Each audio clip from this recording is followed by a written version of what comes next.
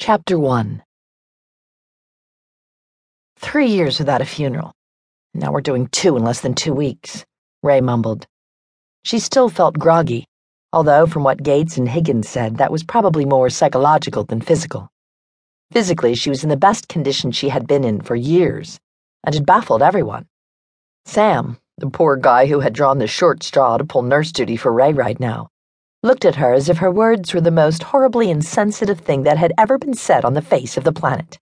She supposed they weren't what anyone wanted to hear. That was too fucking bad.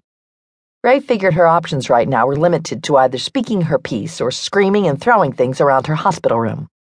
This wasn't the first one they'd had her in since she'd woken up from her mini-coma. That one had started out as the rebirthing room, and Higgins and Gates needed it again for its original purpose. Now she was in a curtained-off area in the old Walmart stockroom, not far from the area that had been Dr. Brendan Bloss's lab before he died last week. Seven City wasn't the kind of place that had ever needed hospital rooms before, and now 2 of the makeshift rooms had been set up side by side. If Ray had gotten up from her bed and thrown aside the curtain to her left, she would see Tommy's prone body still stuck in some kind of inexplicable and deteriorating stasis. It was a condition that Ray should more or less be sharing with him right now. "They're going to let me out of this fucking bed when the time for the funeral rolls around, aren't they?" Ray asked. Sam shrugged.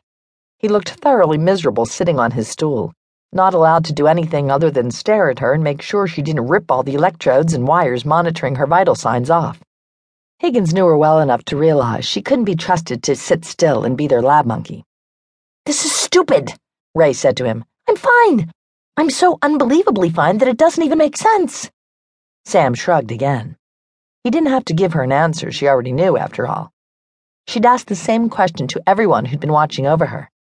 They changed out in 2-hour shifts, probably even while she was asleep. It was important, Higgins had said, that they keep a constant watch over her vitals for 48 hours.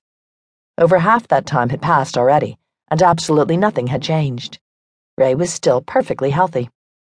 Despite being bitten by a pair of zombies the day before last, she still showed no signs of the animator virus in her system. Sam wasn't really a nurse in any sense of the word, but that was what Higgins had called all of Ray's companions so far. Ray hated the doublespeak. She wasn't stupid. They might as well call them what they really were. They were guards, and not just in the event her pig-headedness finally got the best of her and she walked off. In the event that something did change, they couldn't have a zombie walking around the open areas of Seven City, whether most of its citizens would be immune to its bite or not. "Well, if I have to sit in this goddamn bed all day, can you at least go get me some chewing tobacco from the storeroom?" Ray asked. "I'm really starting to have a nick fit." Sam raised an eyebrow at her. No. Please tell me that you don't think I'm that stupid." Ray rolled her eyes. She didn't think he was stupid, but she wished she'd thought of this particular ploy 2 hours earlier when Kiki, Seven City's carpenter, had been watching her. She would have gone without batting an eyelash. "And B, we're all out. Higgins already figured you would ask and had me check before I came here for my shift. Someone must have taken the last of it while you were while you were away."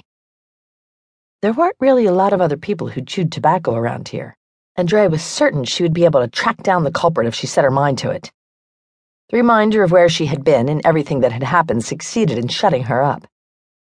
"So what's the mood like out there?" Ray asked after several minutes of silence.